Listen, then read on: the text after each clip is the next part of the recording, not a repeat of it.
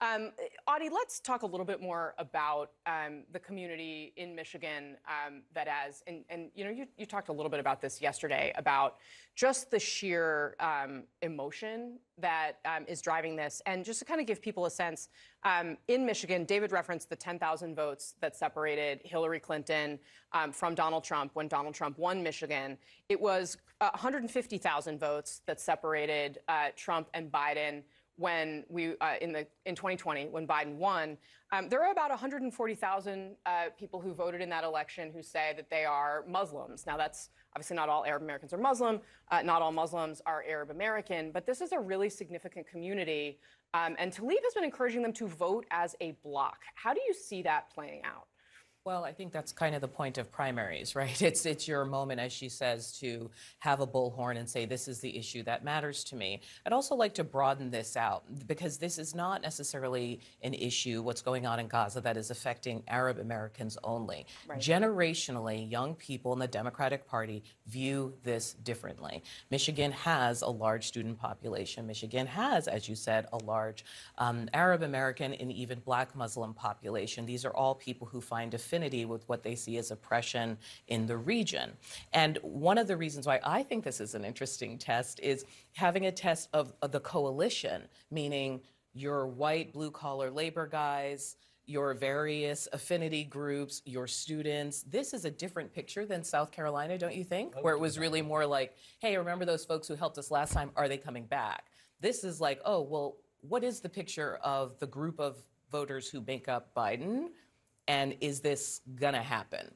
I mean, is that, am I reading too much into Michigan? No, I think you get a little representative in Michigan of each slice of his coalition. Yeah. So, and they're saying, look, you walk the picket lines for labor. Like, you know, the mayor of Dearborn was upset when they sent campaign people instead of policy people to talk about the Middle East. They're saying, take us seriously. And I think that's maybe how we can think of it, instead of just sort of like, which identity group is complaining today?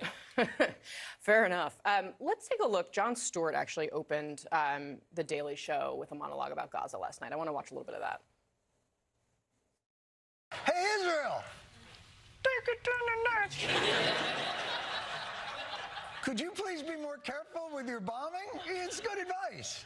But really, couldn't the United States have told Israel that when we gave them all the bombs? There are bombs. This is like your Coke dealer coming in with an 8-ball and going, don't stay up all night. Jonah Goldberg, we've talked a lot about where Democrats are on this, and Ashley, weigh in too, but there's a reason why the president has been where he is this entire time on this issue, which is that still, despite the pressure from progressives, a lot of the country is with him on Israel. Yeah, that's sort of my problem with the way the media generally talks about the Michigan issue and all that is, there's nothing wrong with the squeaky wheel getting attention. That's how politics, that's how democracy works. People who organize and protest get attention.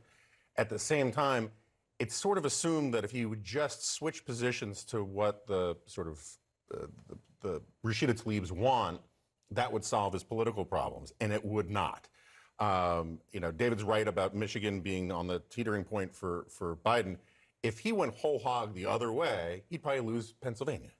And he might, and it's not obvious to me when you look at the numbers that switching positions would gain him more votes than would lose him even in Michigan.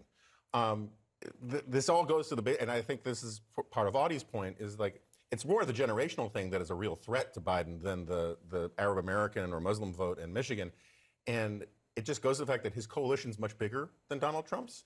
And therefore, you're going to have people on different sides of issues in the same coalition. FDR had straight up Klansmen and communist Jews and blacks in his coalition. Weird things happen. Taking us back to that. Yeah, but it was a big tent party back then. And so I think that he's just in a bad position where he is kind of in a no-win political situation no matter what. Yeah, no, the president and the administration has been walking this incredibly fine line for months now, since October, in fact. But, I think the announcement that we're close to a ceasefire is a game changer, especially going into Michigan tonight and especially going into the State of Union. So I'm hearing a sense from the administration that they're sort of breathing a sigh of relief to some degree, that there could be some pressure being let out the valve here. But we'll see, to everyone's point tonight, how this plays out. But I don't think that there's any sort of hair on fire concern because, again, I think they think that this whole thing will be wrapped up, and we still have 8 more months. Very interesting. I will say, Max Foster earlier in the show was saying the Israelis are kind of throwing some cold water on what Biden had to say last night. Yeah. So I am interested to see how that dynamic plays out.